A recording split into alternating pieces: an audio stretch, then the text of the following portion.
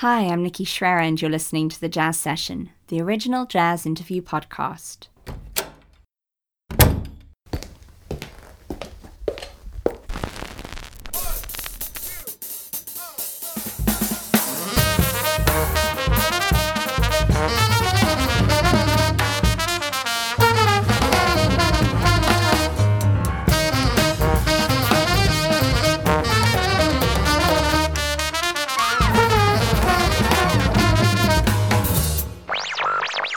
Lesson 1. Basic Hip. This is episode 597 for the 27th of April 2022.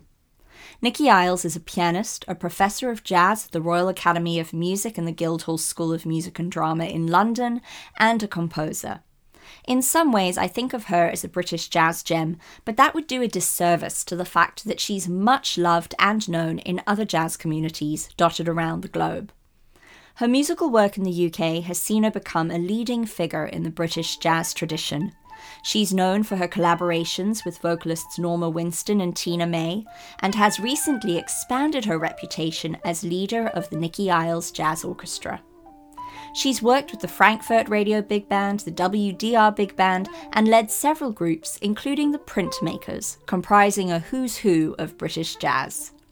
Most recently, she was awarded a British Empire Medal for services to music and an Ivor Novello Jazz Ensemble Composition Prize for her work The Caged Bird. We chat about her foray into large ensemble writing, her take on British jazz identity, motherhood, and so much more. Here is our conversation.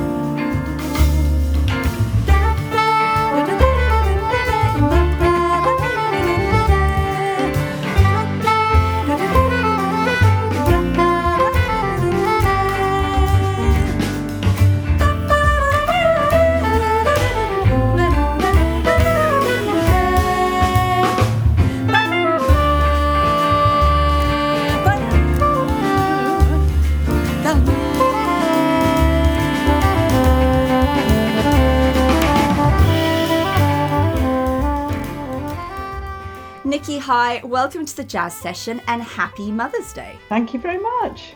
And it's lovely to be here from London. It's such a privilege to have you here, and I'm glad you mentioned that you are in London so that folks are saying, is Nikki coming to us from the future and May? Because, of course, Mother's Day hits at different dates. Oh, of course. Yeah. Different countries. But today we're going full British and embracing Mother's Day being on in March. And I hope you've had a lovely day. Yeah, we've been out antique shopping. Very British. Bought an old Japanese. Yeah, but exactly. Well, like you see, my house is, I love French furniture and painting it and all this stuff. So we have a great place up the road. So that's been one of our favourite things to go and do. So yeah. So far, so good. Oh, well, that's lovely. Let us know if you ever pop up on something like Antique Roadshow or something like that. Yeah. We actually did have a thing at Bonham's. I don't know if this is interesting, but my other half, Pete, his parents were, they worked at the Queen's Church, St Martin's in the Fields in London. And when they left, they were given Admiral Nelson's choir music, one of the original copies. From his funeral, and we just sent it to Bonham's, which is a famous London auction house, and it just made over £1,000 last week. It's been sat on a cupboard for about 15 years, so that was quite exciting. And he also bought 2 first editions of Beethoven sonatas that made £2,500, and he bought them for £20. So. Well, there you go. The thrill of antiquing with Nikki Iles. That's an. I know, yeah. The name and Pete Churchill. That's the name of this episode. But I will say that if there are folks who are not lucky enough to be familiar with your music, but they're lovers of antiquing, you've just roped them in. So, job well done. Right. Yeah. They'll be like, right, this is about antiques, I'm going to lean in. But we're going to actually move away from antiques and onto jazz. For folks who don't know about you, I would have told them a bit about you in the prelude to this episode. I think of you as a sort of stalwart of the British jazz scene, certainly, and beyond, in all fairness, but definitely beyond. And I look at the people that you've kept musical company with, past and present, Norma Winston, James Madron, Mark Lockhart, Mike Walker, your partner in life and antiquing, Pete Churchill, and the composers that you've also covered in your recordings, John Taylor, Kenny Wheeler. Will say he's half Canadian, half British. Depends which side of the pond you are that you claim him as your own. And also just last night, in fact, I was lucky enough to catch some of it online. You organised the most tremendous, vibrant performance at Pizza Express Jazz for another musical collaborator of yours, the vocalist, wonderful vocalist, Tina May. And you had Norma Winston there. You had your daughter Imi Churchill there. Ian Shaw popped up. It was fantastic. So congratulations on that, and what a wonderful showing and thing to be able to do all together. What are your thoughts on the British jazz scene and I guess British identity in jazz, if you think such a thing exists? Well, I think it does exist. I mean, we've all been influenced by American, well, most of us, American jazz, of course, and I know I have. But I think there's something very British. You know, you think of people like Django Bates, Ian Bellamy. There's we've also like the Europeans, the Scandinavians have been very much influenced by our own folk music, classical music. I mean, I love lots of early 20th century British music. You know, John Ireland, Delius, Vaughan Williams, which is very much about our country. And it was written around First and Second World War time, so it's a longing for home, I suppose. But there's something, I don't know, that hits you when you've driven through the hills up in Yorkshire, and I know a lot of that is in my music as well as loving Thad Jones and Bill Evans and Eric Dolphy and all those, Jerry Allen, all those people. But it's I mean, and also the brass band culture of Britain.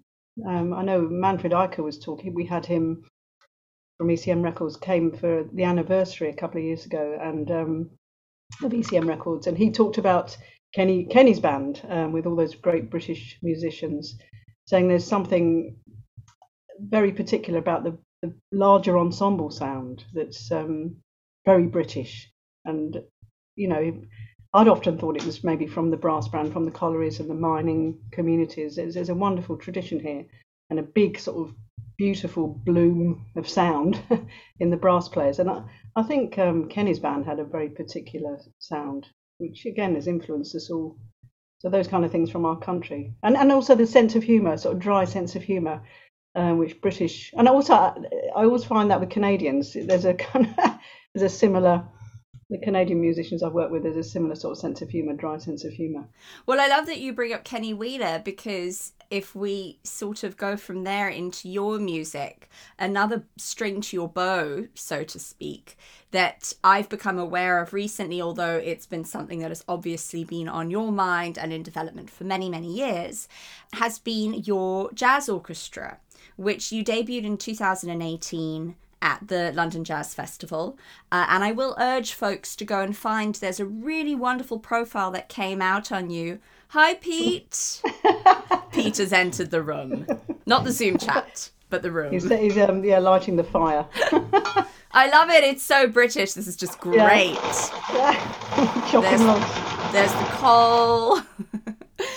The wonderful arts writer John Fordham profiled you recently for London Jazz News, and it was so wonderful because, although, as I said, I was aware of what you were up to, there was so much detail in that piece, and it also charted back to how your jazz orchestra came to be and your thoughts on writing for large ensemble. And I'm sure that somebody like Kenny Wheeler has influenced that greatly, whether it's the music or whether it's just your outlook on creating for such a big group. And I will say there was a tour for this group that was scheduled pre-COVID, and I know you were gutted, and I was gutted on your behalf, that COVID reared its ugly head and got in the way. I am hopeful that you have now performed with the group post-COVID-ish, if we're post-COVID, touch wood. And you've also been working with other big bands, Frankfurt, WDR. So could you tell us about your foray into large ensemble writing and conducting, and what you love about it? Well, I've always loved being in larger ensembles. It's the community thing, isn't it? Even from a kid, going on tours with all your friends on the band bus, all that kind of thing. And I think I've always been really interested in bringing people together, whether it's at colleges, bands. I've always wanted to do the ensemble teaching and write music for people. But I over the years, I've been commissioned to write music for large ensembles, a National Youth Jazz Orchestra. Tim Garland, who's a fantastic tenor player, worked with Chick Corea, who's here. He commissioned me. So I've been kind of delving into large ensembles, having played a lot in them, both on alto actually and piano. But it was Kim McCarr at the Vortex who finally said, right, come on, get your own group together. And of course it's financial suicide, isn't it? But the best feeling, just having your music in full technicolor in a way, isn't it? And somebody said, I can hear all your imagination, coming out in large forces and large forms. So I think I've always really enjoyed the narrative, like a solo, I suppose, as an improviser, having the opportunity to really develop something and actually write it down, but also keep that balance between the improvisers and the written music good, So often the players can take it elsewhere, can't it? And I think people like Maria and Thad Jones do that fantastically. And you can't always work with the people that you know very well. I mean, my first pieces were commissioned, so I had to write for the brief and trying to write them something challenging, but also something very doable. And but it's been great. This last over lockdown, I had a detached retina, which is a bit of a shock. So I had this funny gas bubble in my eye, and I had to be still for a month and cancel everything. And actually, it was finally a time to really breathe. And I bought loads of scores, some Bob Brookmeyer scores. I had a great big magnifying glass at the piano here in those dark months, and actually really got back into doing some studying. I sort of thought I've done a lot of teaching online, and I was feeling a bit. Well, I'm really missing playing like everybody, and realising that balance of my teaching and playing is a fine one. And without the playing, I was really feeling like giving out so much and really feeling nothing going back in. So I had a lesson with Vince Mendoza, which was really inspiring, and I've got some funding to have some more. And I started writing more freely, and just not necessarily for a set of people or a commission, but hopefully my band. And I also there was a couple of the International Society of Jazz Composers and Arrangers, who I'm a member of. They had a COVID relief fund, so a call for scores, and then they'd commission you if you won, or So I won one of the first commissions, which was great, and that really got me back into writing and music, because it was very painful, wasn't it, for so many people. All that work cancelled, and then nothing, not knowing when we were going to get back to it. But that piece, The Caged Bird, kind of, I went to it every day, and it was fantastic therapy in a way. And but then somebody, the UMO Orchestra, must have heard something, or and I think because they couldn't, probably some of these bands couldn't bring American musicians over. They were looking a little bit further afield in Europe. So the UMO commissioned me. I'm going in September, and then. Funnily enough, the NDR, they had a fantastic scheme, which should have been happening a few years ago, really, with all these bands, where they had a call for scores. Anybody could write, and then it went through a process of the conductor would, sieve out the ones maybe that weren't quite ready, and then you actually, the ones that got through, you got to play with the band, which is great, and then the band voted, and if that went well, you got a week. So I just went just before Christmas for a week, and I'm going back in a couple of weeks, and they're talking about commissioning next year, and so it's been, and then Frankfurt and Prague, and So it's suddenly a new a new lease of life has opened up, and it's been really it's really got the juices flowing as well. Thinking and meeting new musicians and actually going and directing. I mean, I've obviously I'm normally playing in the band, but it's been a new thing, and I'm going to have some. I mean, I can count in time and all this stuff and bring people in, but just to develop some conducting skills and also stand up there to show other women that it can be done. Because there's very few of us, aren't there?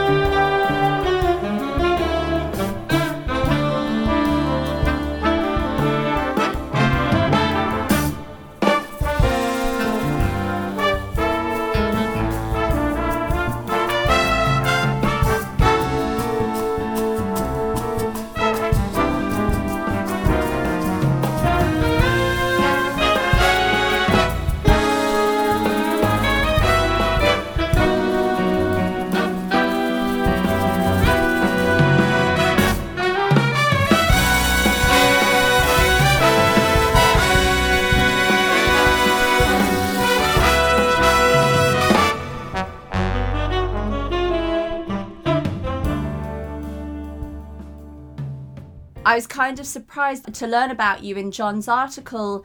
I think he said something, obviously you can read and write music and you've been composing for decades plus and you teach and you lecture, so you're a consummate musician.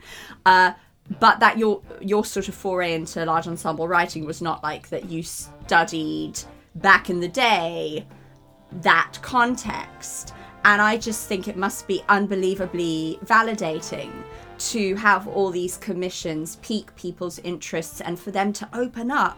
I'm so excited for you, hearing you talk about all the prospects that have been recent and that are still to come. It's opened up this whole world to you. How fabulous. Yeah, no, it's fantastic. And, and I've still, there's lots I want to do, parts of, I need to develop other parts of world music and learning all that. But they have some good grants over here in develop your creative practice, which is fantastic. So lots of people applied and bits of money have, actually a lot of money has been sent out to musicians and artists. So, at every level, I'm nearly 60, so I'm feeling like crap. I'm ready for the next bit, and that's really fantastic, even if it's for a short lived, I don't know, I'm hoping it's I feel there's lots, I've been playing in big bands and large ensembles from my early 20s, so in a way I sort of say I'm self-taught in that I haven't had a composition lesson, but I've sat in so many bands and taken note, and I think that's the thing when you're in there and you're thinking, oh, that's a nice sound, I love that combination of instruments or that groove, or how somebody's developed that kind of the theme and where it's moved on. You are learning, aren't you? You are studying in a way, but you're inside it. So that I've sort of told myself, well, that's actually been a good, fantastic learning experience, and with people like Mike Gibbs and Kenny, and and I think that opportunity to play early, there's some of those those fundamental times when you're quite young can really plant a seed. I think for me, with this orchestra that I was in my late 20s, we had a very enlightened jazz Northwest officer who was, I think he was working with Peter Erskine at the time, managing him and doing the stuff over in Europe. He was a trombone player of my age, and he had the job as the local jazz, guy. But he formed this orchestra called, it was a pool of musicians, and we worked with Anthony Braxton, Edward Vesela, Bobby Privet, Vince, and at 28, I mean, it was just mind blowing, and it was and all large ensembles. Some with Braxton, it was hair dryers with opera singers and all sorts of forces, and Kenny more the traditional, but Kenny's great music, but more traditional big band. Vince was a group with 4 French horns, so all sorts of things at that age. I mean, you can't imagine how, you know, how influential that was. So I think, I have learned a lot there, but I want to develop, at my age. Of course, everybody wants to. You get to a stage where you think I need to learn some new things. So I feel quite excited about it. And was there anything that you picked up on when you had this lesson with Vince Mendoza recently that felt revelationary might be too strong a word, but was there anything that he imparted to you that felt like it was a real sort of key unlocking moment for you, or something that he said that you thought, oh, that's really great advice, want to carry that with me, want to impart that to students and others? Well, I mean, sometimes he was really encouraging, like confirming, because I thought it was going to be all negative, like you need to sort out this and this. But actually, he was very, nice about what I've written. But in some ways, it was the cage bird. I remember him saying, I want more bird. So, I mean, I do write for woodwinds, I've been a classical player when I started out. So I've always got that sound. That's what I suppose it's a jazz orchestra with all the colours and that. So that thing of not getting too bogged down in the mechanics of things, but thinking of the more inspirational and the vision, the imagery in a way, and just things about rhythm. Because again, when you're trying to, he actually said an interesting thing is about don't write for the musicians, because I always think I'm writing for my friends. I know what they do, so I can really, like Ellington or something. But he was saying, well, sometimes just write what you want to write, and they'll come to you, which I thought that was fantastic. But no, he was great, and it just made me really think, and I went back and changed some things, and so I think we all need that, don't we? We do, but I mean, again, sounding board. We all need a sounding board, and I'm often gobsmacked at the number of musicians, and particularly young musicians, people who are either learning or dipping their feet into a new aspect of being a musician, whether it's composing or lyric writing or arranging. How many musicians don't actually seek it out? And you hear the results and you often think, oh, I wish they'd sort out a sounding board, whether it's recording and you send one of the mixes or one of the rough tracks to a mentor or an old teacher or current teacher or a peer, or whether when you're actually in process and you're composing or arranging something and you bounce it by somebody who, maybe plays a different instrument to you. I really think it is an unsung virtue that you clearly embody. So it's really encouraging and inspiring to hear you say that. And it goes back into what so many jazz musicians on this podcast have said, which is that it's about the process. And that's a lifelong thing, regardless of age, stage. Yeah, I mean, and it's, you're not going to reach, like, in a way, it's not a career, is it? It's a vocation, and you're not going to say, well, I've arrived. In a way, are you? Because there's always so much more, and that's fantastic. Yeah, and we're, as listeners and as fans and admirers of your music, Nikki, we benefit from you being so integrated and invested in the process, because now we get to hear all this new music from you, and we get to hear and see you, like, develop. Yeah. It's a privilege for us.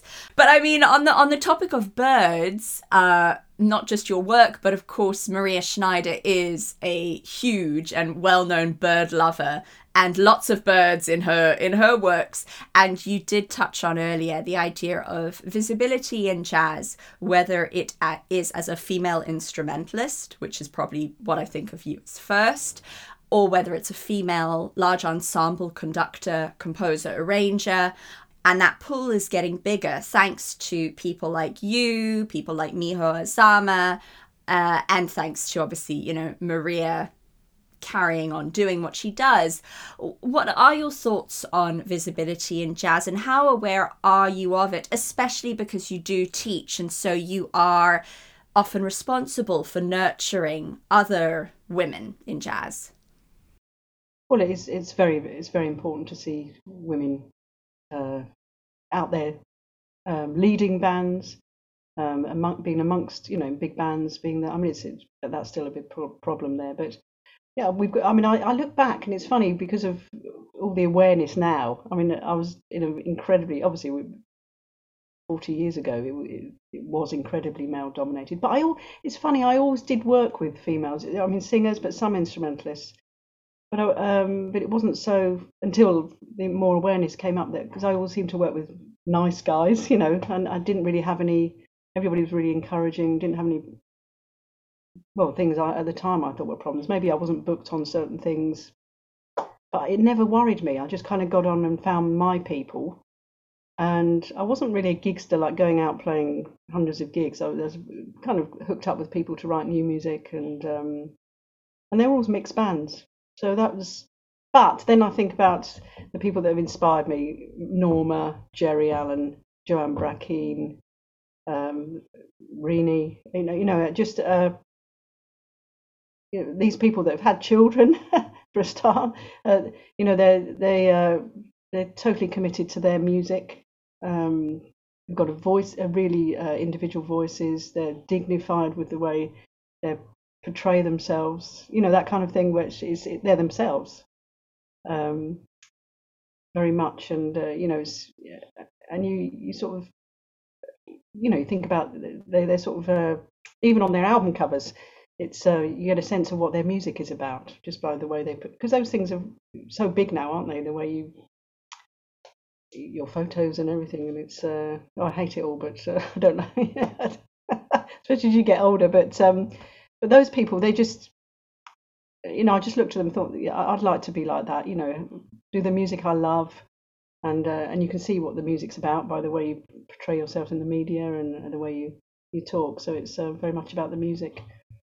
So it is important, yeah, it is. And there are so many more young females coming through. The problem starts, I think, a bit later when the old time clock comes and people have to, and thinking about the future of having music as what you're doing in your life. When sometimes women, it's too hard to carry on, or they have a break. But there are some incredible young musicians coming through, and they're just burning. I mean, they just. I mean, it took me longer. I mean, I'm a slow burner, but there wasn't. I suppose it's in the time I was coming up. There wasn't all this pressure to make albums really quickly, and I've always sort of taken my time and just done it when I felt it was right. But different kind of pressures now. But it's much better, but it still needs. And most of the time, I think I said in that article, a lot of the time it's giving women or out of your, we all have our friends that we work with, and it's so easy just to keep booking your friends and nothing changes. But I think giving other musicians an opportunity, and I think that some of the things I've done an opportunity's come up, and then you hop in, and but you need that opportunity. So sometimes when there's an opportunity in a band, maybe you shouldn't book your guy friend. You should try a woman that you've been seeing doing really well and give somebody an opportunity. And I think sometimes that really helps. And then you get brought into different scenes, and the whole thing blossoms, and you get a more diverse profile of musician, and benefits everybody, doesn't it? You're segueing this interview for me beautifully, Nikki. I don't have to do any work. But on the topic both of performing with other women and giving other women or other young musicians a chance, you are a dream to sing with, and I know that firsthand because you were kind enough to say yes to me when I asked if I could do a gig with you in London, and it is a highlight of my adventure thus far, without a doubt. The process, the process from rehearsing to performing, it was just a joy. And we mentioned Tina May, the wonderful vocalist, earlier, and you just mentioned Norma, and that's your very, very dear friend and musical colleague, Norma Winston. Both tremendous vocalists, two people I hold in incredibly high regard as well. Can you tell us about your long-standing collaboration with Norma, both in terms of performance and recording, but also as co-writer? Because there are a number of works where you've written the music and Norma has written the lyrics. Yeah. Well, Norma was, I was 17 when I met Norma on a jazz course. And she was at that time she'd just recorded all the Azimuth, some of the Azimuth records with Kenny Wheeler and John Taylor. And again, she was a heroine, you know. I mean, I just loved her. She has a wonderful, she has a wonderful thing where she's not afraid to show fragility, but she's incredibly strong and daring and great fun and amazing to sing with. And you know, I think, and she's just a fantastic person as well. But so I met her on that course, and I was only 17, and she must have been only maybe in her 30s or something. But over the years, you know, I always say to my students, dream of playing with somebody, you know, dream high. I mean, obviously it doesn't happen sometimes, but you know, when you're kind of listening to all of their music, and you're learning the tunes they've learnt, again, an opportunity came up. It was a women's jazz festival, and we said we don't want all women on. We said, okay, we'll have a mixed band, because we didn't know a drummer or bass player that played Kenny's music, you know, so we had to get the right people for the job. And in Chard, this was in Somerset, and we got together, and of course I knew all the tunes because I'd listened to them all and transcribed them, and so it felt really natural and lovely. And I mean, you can't follow John Taylor, but Norma's very generous like that. You know, she works with so many people around the world, and is just spontaneous with whatever's happening, you know. So it's and that's carried on for years. I then formed a band called the Printmakers, and it's, again, we were talking about mixed bands. I like the mixed age thing as well. So my drummer James Madram, who's a wonderful drummer, was about 22 or 3 when we first joined. I met him at the Royal Academy of Music when I was doing a project of my music, and he was just amazing. So he was in it, and then Norma was in her 70s then, and then the 3 of us in the amazing guitarist Mike Walker, same age as me, who I'd grown up with, and Mark Lockhart, a wonderful saxophone player, and Steve Watts, who played with Django Bates. So it's a band. It's not all original music, but it's I think we all love songs. So, you know, one time we can do something very straight ahead standard in a more free way. We can do a Steve Swallow country and western tune, and we can do Foxy Trot or something we've written, or Joni Mitchell song, or you know, it's just a kind of a band where we bring all the things we love together, and I think because of that, it's lasted for years. I mean, we've had obviously a bit of a break, but I've got the first gig in for keep us going. But it's a great band of friends as well, you know, and it's always something always happens on the gigs, you know. It's very open. It's definitely one of my favourite vehicles of yours, and I've seen the Printmakers live, and will definitely play some of the Printmakers music. Tina, she's my age. I mean, Tina is one of the, again, greatest jazz singers from our country, and she's really interesting because she was a language student, so she's fluent in French, and studied French, and one of her years in her university degree was to study at the Sorbonne in Paris. So she just learned. She was just singing in clubs in the evening, learning with Kenny Clark and all the Americans. So she did the real deal of, you know, studying on the stand, and she's unbelievable singer.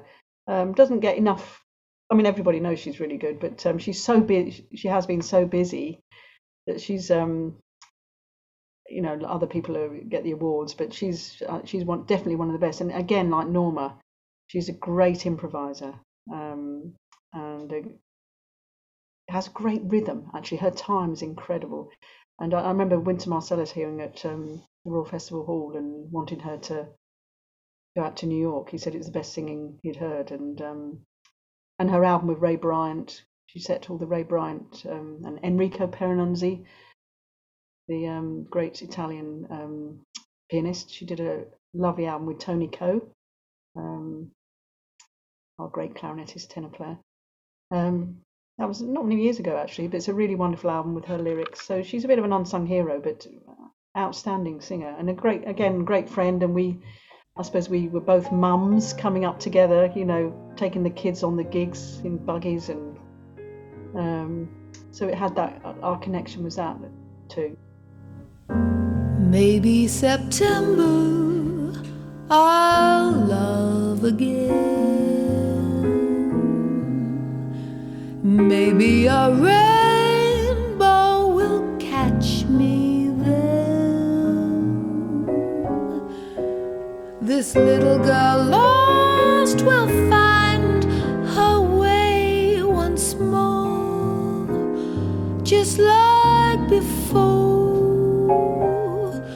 when lips were tender. The shade of a willow where love was born, a face on a pillow in early morn. I still see that golden world in all its splendor. Maybe September love will come again.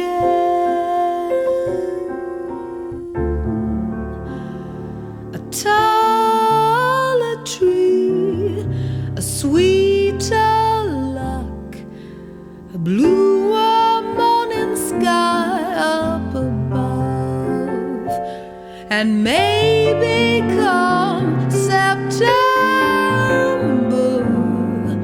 I'll share these wonders with my love.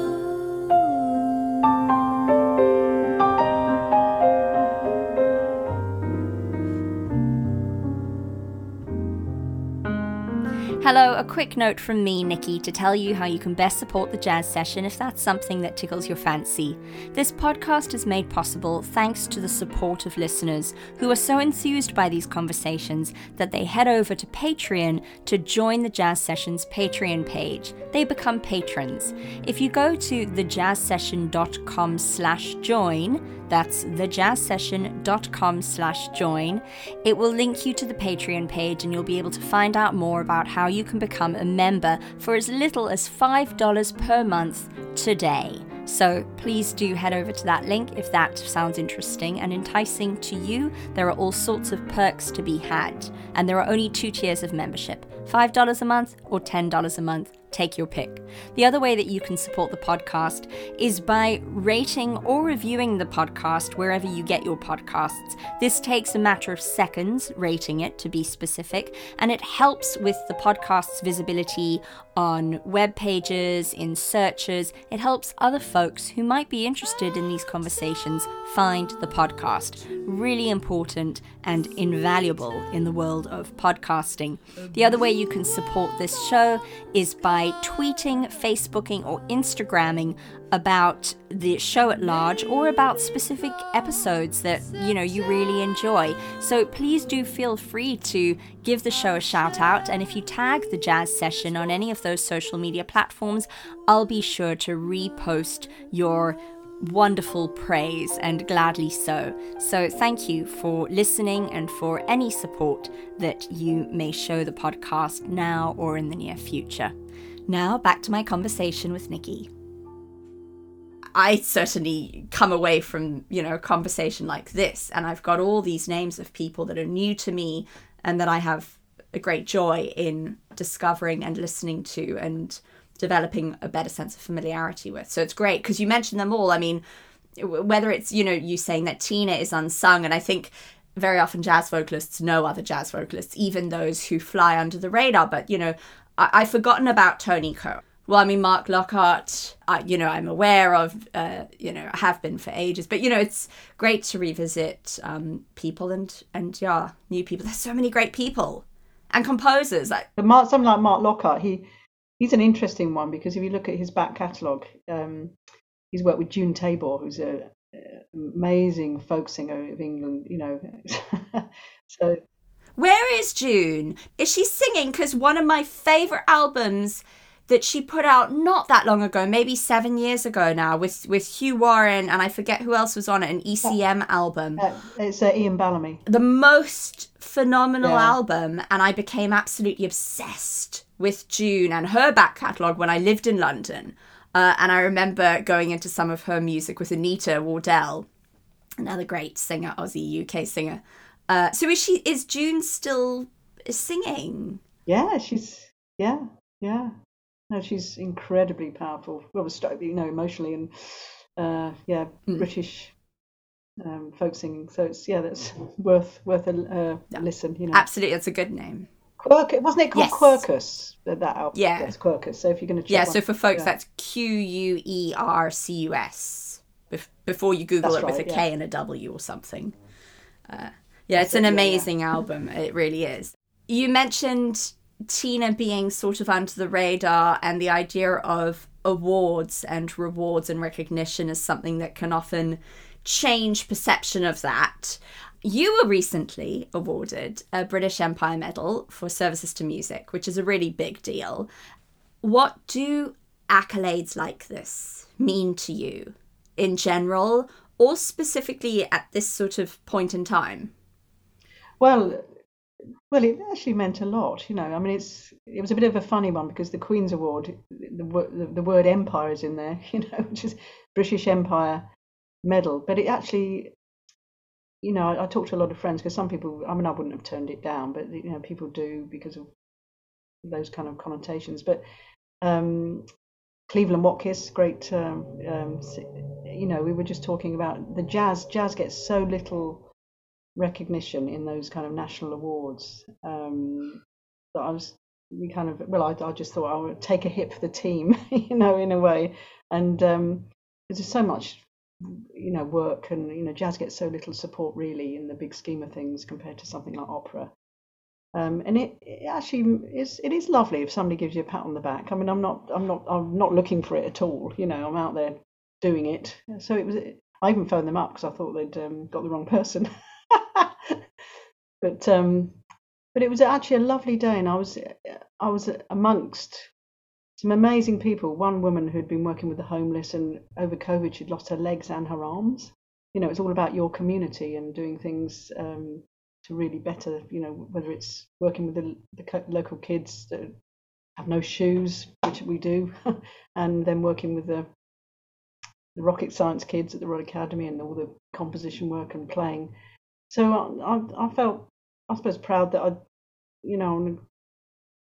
bringing, just being useful in society as a musician, which I think, we can be, can't we? In terrible times, or, and I know where I am. We have a lovely book in our toilet called Music in Society by Vaughan Williams. It's an old sort of 1930s book.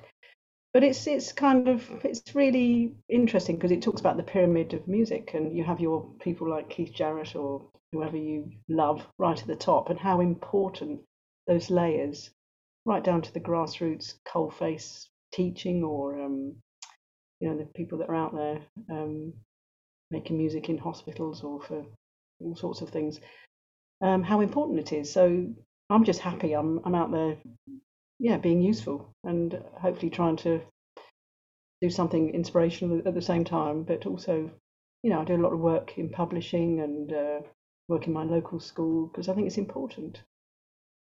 So it was nice for that. It was about the community. So I felt very honoured. I'm going to the palace. We have to go to the garden party, so I'm going to be looking around, having a look at what it's like inside Buckingham Palace.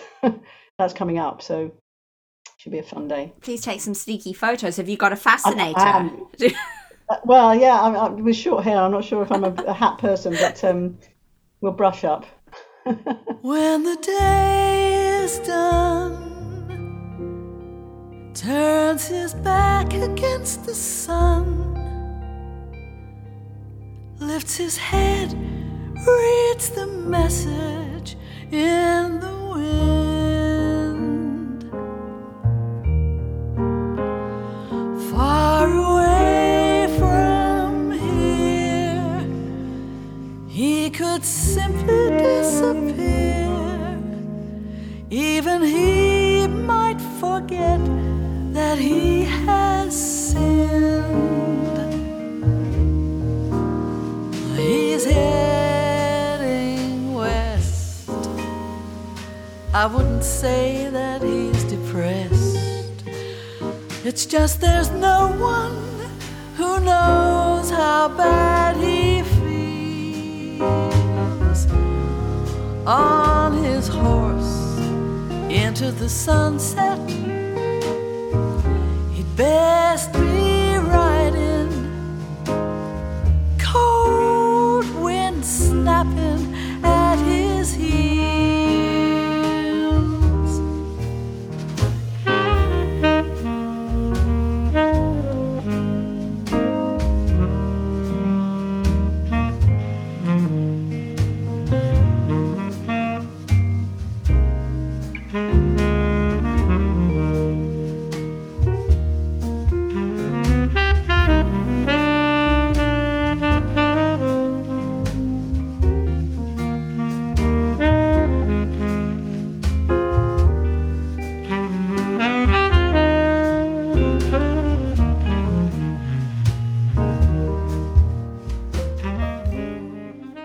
You lecture in jazz studies. You've done a tremendous amount of work, though, I mean, broadly in jazz education. You've helped devise syllabi for the Royal Schools of Music. You've examined, you've published music and books. When you're teaching university students, you're still at the Royal Academy in Guildhall? Yeah, and Middlesex University. I have a lecturing job there too. I'm triply appreciative we could schedule this interview, because it's not like Nikki's calendar is sitting there empty and dormant. When you're teaching university students at any of these places or in general, what are the sort of cornerstones of your teaching philosophy, the most important things you think you need to impart to them? Well, it's finding out that what they want to do is one thing, and teaching them how to go out in this world and learn themselves. That's a big thing for me, because it's, apart from offering information and opening doors, of course, to things do a lot of that, of obviously opening doors to things they wouldn't have come across, but it's kind of finding out, because everybody's individual, and it's that thing of trying to draw out the thing they want to do artistically in the end, especially for the older ones, and it's being quite student-led in some ways, but I think that teaching them how to learn is a big thing, because it's, and surviving the peaks and troughs of an artistic life. It's tough, isn't it, sometimes, but if you have little strategies and things to get you through, and I do talk about being a musician, and sometimes it's, with some teachers, I suppose it's just kind of chalk and talk and info, but it's the whole thing, isn't it, of surviving being a creative person. And if we come full circle to the fact that it is Mother's Day in the UK today, and that you have multiple children, but one of them, your daughter Imi, is a vocalist and is currently a jazz student at the Royal Academy, and also your partner Pete Churchill is also a lecturer and a pianist and a vocalist and an amazing songwriter and composer in his own right. What is it like for you having a child who has felt the pull towards being a jazz musician and wanting to learn that? What are your dinner table conversations like, Nikki? Well, to be honest, we were just so worried about killing it for her, being who we are, or just musicians. So, and we have our eldest son, my stepson. He's 30 now, and same thing. He's a musician too. He's in Nashville. He's signed to Warner as a songwriter. Amazing. Yeah, he just wrote something for Michael Bublé. He did, yeah. And, let's do a little plug. Yeah, for the latest album, and Keith Urban and all sorts of people. But he's having a great time. But yeah, with Imogen, we didn't send her to music, hot housing music schools at all. Obviously she came with us to summer schools, and in a buggy when she was very little, and we travelled to Australia to teach teachers. She came with us, and so she's had an amazing experience travelling, which has been amazing for any kid, isn't it? Whether you're musicians or not, and she's not afraid of travel, which is great. But yeah, we were really frightened about just it being too much, because you often see kids that have started so young and then they're burnt out, aren't they, by the time they're mid-20s. So she was, by the time she got to 17, 18, they had a nice music department. I did a little bit of teaching. I ran a Steely Dan band and a little big band, kind of thing there. But she wasn't really with like-minded kids. There was a few. There were fantastic classical musicians there, but the head of the Royal Academy jazz course, Nick Smart, is an old friend, and he said, they know she'd call him Uncle Nick, and he said, why don't you go on the National Youth Jazz Collective summer course? It was her last year, and she was going to go off and do English lit because she loves words, and so she did, and it was like, wow, this is what I want to do, meeting like-minded kids. So it's great. She had the horrible year of the first year of COVID, where they were just locked in their rooms. Really, they did, because it's quite a small course. They did as much as they could. They did pretty well, but it wasn't a first year experience. So she's in her second year now, and she's absolutely loving it. So it feels quite fresh, and London's great, and it's a really friendly course, and they're getting so many experiences. Dave Holland's in a lot, all these people, and Craig Taborn was in last week, and all sorts of people coming through. And she's the only singer, unfortunately, on the course, so she's having to sing giant steps without piano, bass, and drums. Outlining the changes and all this, but she wants to be able to write for big band and conduct. So it's all good for her musicianship. I'd say she's probably in even better standing, because I think most vocalists could probably do with a bit of being thrown into a less of a sort of vocal padded, buffered stream. I wish I was forced to sing giant steps without bass and drums. Would have been good for my pitching. So it's blooming hard, isn't it?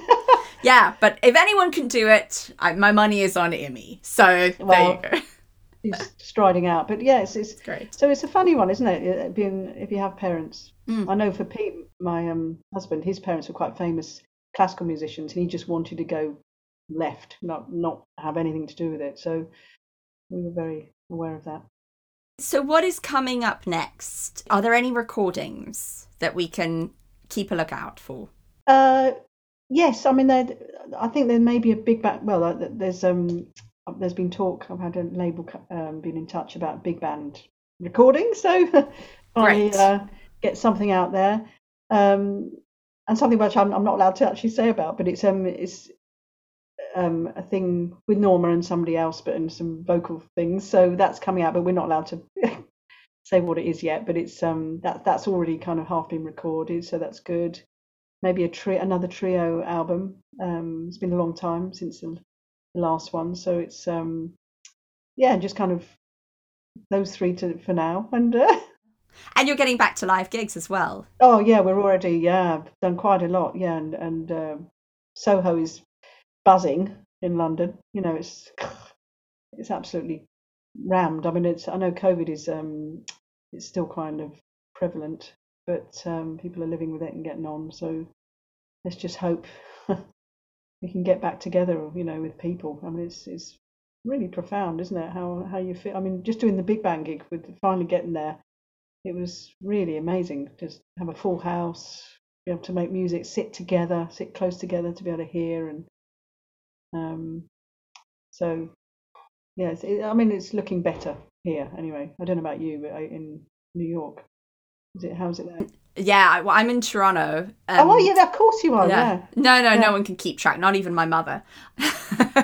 York have been in touch in Canada to come, Pete and I, to come and do artists in residence maybe next year, and actually Mike Murley, Mike, from Toronto. We're on tour in Denmark with Norma and Percy Persglove, who's a great trumpet player, and some two Swedish musicians playing Kenny's music. So that's coming up as well quite soon, end of April.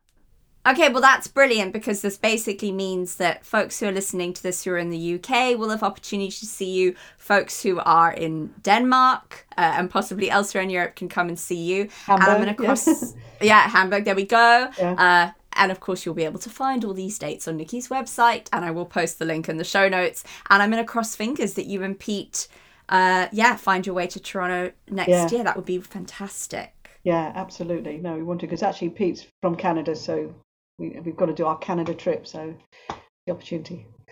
Very important, the maple syrup awaits you. That's it, yeah. Nikki, thank you so much for being on the podcast and just sharing all this fantastic insight and your music, which people will have heard throughout this episode, with listeners. No, it's been a pleasure. It's been lovely to speak to you again. Really lovely.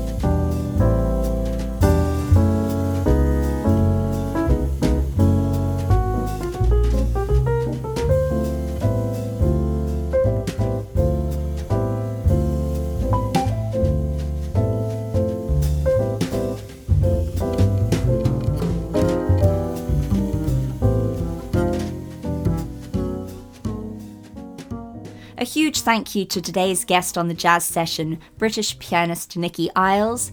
As usual, I will make a note in the show notes for this episode of all tracks that were played and any links or names that were mentioned. A huge thank you to the Respect Sextet at respectsextet.com for the theme music of this show. You're welcome to follow The Jazz Session on Twitter at JazzSesh and on Facebook and Instagram at The Jazz Session. There's also a YouTube page to which you can subscribe if you want to watch video excerpts of my conversations with The Jazz Session's guests. A huge thank you to the patrons over at thejazzsession.com/join. Head there today if you want to become a Patreon member. And thank you to the listeners for tuning in and to any support that you may shower upon this show, whether it's telling a friend, family, or four-legged pal about how much you enjoy these conversations. My name's Nikki Schrerer, and I will see you next week for another conversation with an astounding jazz musician about their music and their process here on The Jazz Session.